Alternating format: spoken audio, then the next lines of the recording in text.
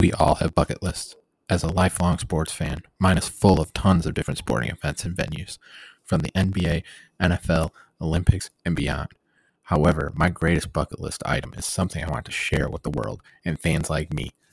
What if you could attend a home college football game for all 130 and counting FBS programs? Seems crazy, right? Join me, your host, Bobby Wilson, as I take you along for the ride to see all the FBS venues and more. This is the TNT College Football Podcast. Hello, everyone. Bobby Wilson here from the TNT College Football Podcast. Hope everybody's doing well. If you're listening to this, you're listening to my next installment in my program-by-program breakdown for all 103 FBS college football programs.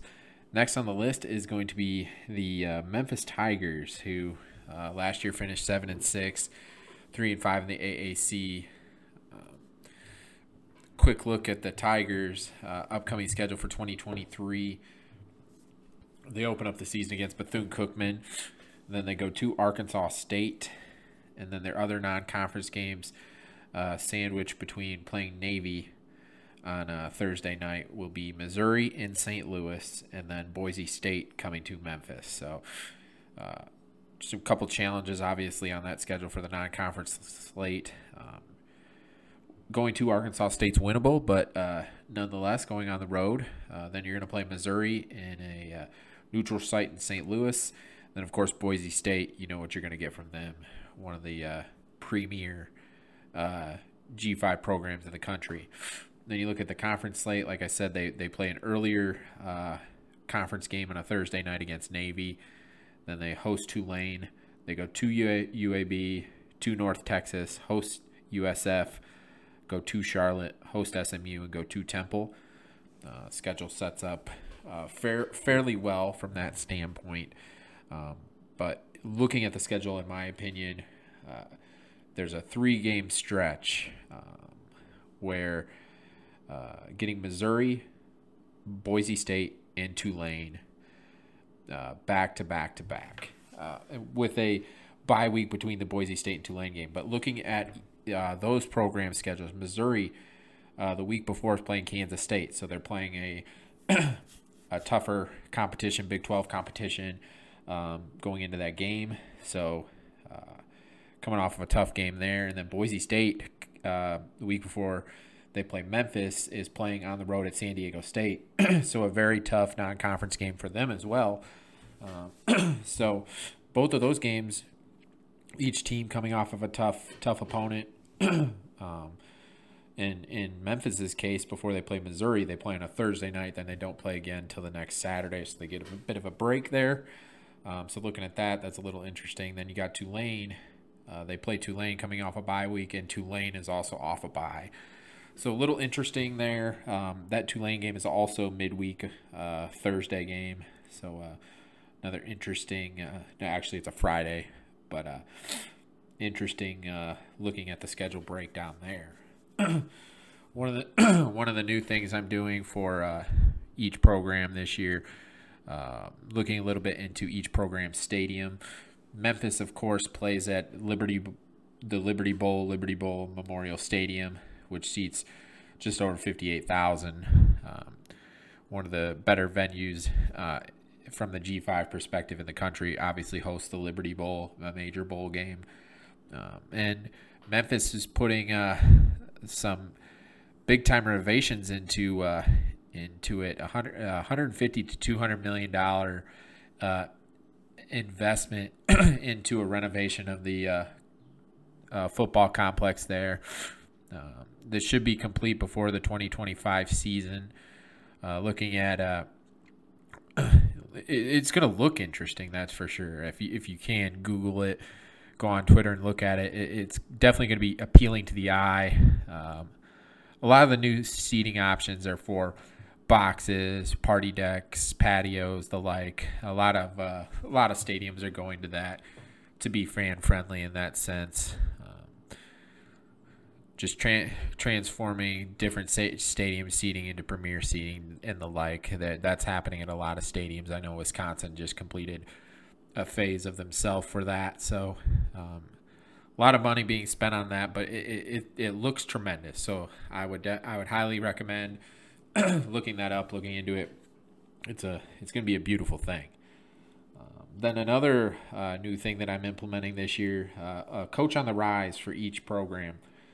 For Memphis, I am going to talk to you a little bit about Charles Clark. He is the assistant head coach and defensive backs coach. He's entering his 4th season at Memphis, and he was named the assistant head coach in January of 2021 after joining the staff in January of 2020. So anytime you get that bump, it's pretty impressive. But Coach Clark, a little bit about him. He went to and played at Ole Miss. Had a great career at Ole Miss. Appeared in 47 games with 34 consecutive starts. Almost had 200 tackles in his career. Then after his playing career, went right into coaching. Joined the staff at Duke as a different GAs or intern, helping out on special teams and defense. And after he completed that graduate work at Duke, went right into it at San Jose State for a couple years. Served as the defensive back coach. Following that, a couple years there, goes to Colorado. Is at Colorado for a handful of years as the safety coach and then cornerbacks coach. Then jumps to Oregon for a year.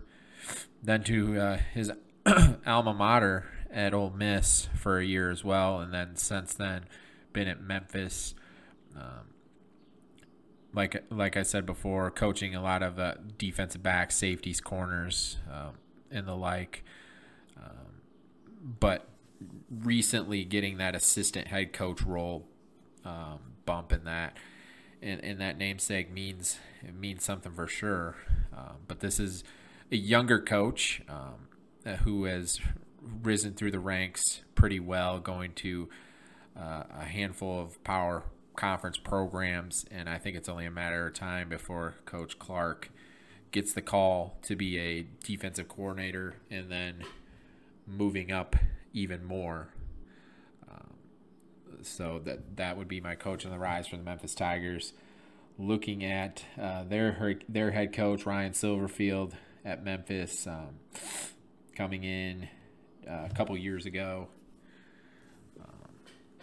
Of course, had some. He's been at Memphis for a little while. Became the head coach in 2019. Served as a run game coordinator, deputy head coach, assistant head coach for a while. So he's been a part of the staff for some time. Has a lot of NFL coaching experience and somebody who's been there and done that in the profession. Ever since he's taken the helm, he's gone to 4 straight bowl games. The only thing missing is conference championship, and I know that's something that Memphis Tiger fans are really looking forward to. And in the new look AAC, it is very possible, especially with what the Memphis Tigers have back this year. Looking at my breakdown, for those of you who don't know, I go position by position. Looking on offense, quarterback Seth Hennigan is one of the most underrated quarterbacks nationally. I'm a big fan of his. I think he's a fantastic quarterback that just doesn't get enough of attention nationally. He has thrown for nearly 6,900 yards in his 2 seasons and nearly a 3-to-1 TD to interception ratio during that time frame, starting as a freshman and sophomore. So extremely impressive numbers there for that young man. And I expect another big year from the junior as he has NFL scouts on the radar. NFL scouts know who he is. He's a fantastic quarterback. If he has a great year this year, the potential is there for him to possibly move on after this year. If he comes back to Memphis for his senior year, he would have the opportunity to become the all-time leading passer in Memphis history.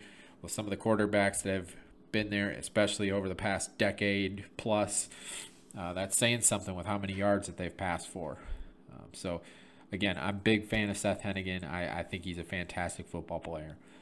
The running back room has a handful of talented backs, and Javon Ducker, NIU transfer last year, was the leading rusher last season. And Brandon Thomas and Sutton Smith both return.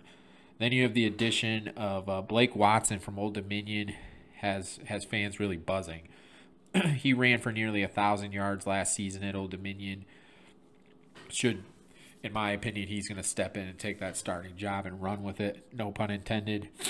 Then there's Katravion Hargrave from Mississippi State transferring in. He's also going to be in the mix. So you got 5 solid backs there who can really do some things here moving forward. The receiving core has had issues with drops last season. You got the additions of Damar Blankmusi from Toledo, who had an electric spring, I might add, and Toski Dove from Missouri. Both those additions are huge. And then you have Rock Taylor and Joseph Skates returning with another year of experience. I expect both of those guys to really make a jump. But the 2 transfers are huge additions for this offense. Blankmusi was, like I said, was tremendous in the spring and provides Hennigan a deep threat that he hasn't necessarily had. And Dove is a really good receiver too, coming from Missouri. And I'm always intrigued by players that are added to teams that you're going to play in the next year. Like Memphis is playing Missouri and St. Louis this year. So I'm really intrigued to see how that looks moving forward. Then looking at the offensive line, this could be the best offensive line at Memphis in quite some time. Center Jacob Likes, left guard Jonah Gambill, and right guard Davion Carter all return. And then the additions of Marcus Henderson from Arkansas and Xavier Hill from LSU are big. And then Terrence McClain could be a force at right tackle. Somebody stepping in. I think Memphis has I don't want to say struggled over the past couple years, but the offensive line hasn't been one of the strong suits. And I really think that this offensive line is going to be one of the better offensive lines in the AAC, especially when you have a valuable quarterback back there that you need to protect, and a much improved running game as well. Looking at the defense, Memphis will be tougher up front this year. Defensive ends Jalen Allen and Cormonte Hamilton both return. They combined for 9.5 sacks last season. Then you have the additions of Josh Ellison from Oklahoma, Ardarius Jones from Texas A&M, and Derek Hunter from the JUCO ranks are all huge inside. All 3 of those guys give some big-time help at the defensive tackle position. And then you got Jalen Joyner coming in from FAU. He will help on the outside with Allen and Hamilton, like I mentioned before. The linebacker corps returns Jeffrey Cantlin Arku, who had 76 tackles last year, and then Sincere Evans. Then you look at the additions of Chandler Martin from East Tennessee State, and Chatavius Johnson from the JUCO ranks will help. Johnson, highly ranked linebacker coming from the JUCO ranks. But depth could still be a concern at the linebacker position. Those 4 guys I mentioned are talented players, but after that there's a lot of inexperience. Then the secondary returns cornerback Davion Ross and safety Greg Rubin. The additions of safeties Tyron Taylor from Colorado, Simeon Blair from Arkansas, and Cameron Miller from Tennessee are huge additions. And then at the cornerback position, they add Malik Feaster from Florida State. He should be able to step right in as well and not only contribute, but potentially get the other starting spot. And then looking at special teams, this unit must get better on coverage to help control field position. That was an issue last year for sure. And then the additions of kicker Seth Morgan from Sam Houston State and punter Reed Bauer from Arkansas fill holes that were needed to be filled after the departure of both players at the positions prior. Then looking at my final analysis for Memphis, the time seems right, in my opinion, for Memphis to make the jump in the AAC. You have a fantastic quarterback who I feel can really take this team to the next level. An offense that should be well-rounded, deep threat at wide receiver, good offensive line, 5 different running backs who can really do some things, and an improved defense, in my opinion. that will allow them to make the jump. With departures within the league, they must take advantage of it, or seats might start heating up. And what I mean by that is obviously coaching seats. I really like the pieces in Memphis, though. I really like the pieces they have in place, and I think that this is a team that can legitimately make some noise in the AAC with the new additions. Obviously, UTSA and Tulane, they're getting a ton of buzz. SMU is getting buzz, and all of them are rightfully deserving of it. But I really think this Memphis team can win 8, 9 plus games. I think looking at their schedule, things set up well. I feel like they can steal a game between Missouri and Boise State, and even Tulane, getting them at home. I think things really set up well for this football team to make some noise. And unfortunately, if they don't, I think, like I said, seats are going to get hot, start heating up, because I know this fan base expects a lot from this football program. And I think, but in my personal opinion, they have a team that they should be really, really looking forward to watching this year. So, again, thank you so much for tuning in to this. I really, really appreciate it. Continue to listen throughout the summer here as I continue breakdowns every day on each FBS program in college football. Please like and subscribe wherever you're listening. Follow the podcast Twitter account at TNT College Foot 1. Thank you again. Have a good day. God bless.